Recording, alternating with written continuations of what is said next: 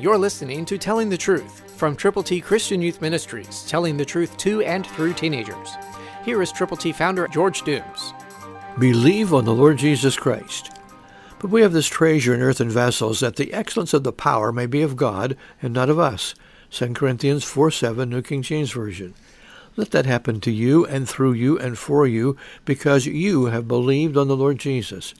Let's repeat that again, because that's where we are, coming into your presence right now with a special challenge from the Word of God.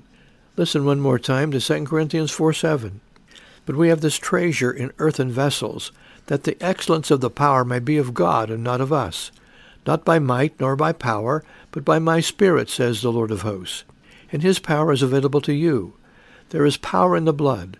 It's an old-fashioned song that I still like to sing because it says so very, very much. There is power, wonder-working power, in the precious blood of the Lamb. Jesus is the Lamb of God. Jesus died for our sins. Jesus was buried, and he rose again the third day according to the Scriptures. And Jesus Christ has paid the price. He has become the living sacrifice. He is the Lamb of God who died so you could live, and I could live, and others could live by believing on him. So take that gospel, that message that God loves people, and share it with as many people as you possibly can, as quickly as you can. Christ through you can change the world.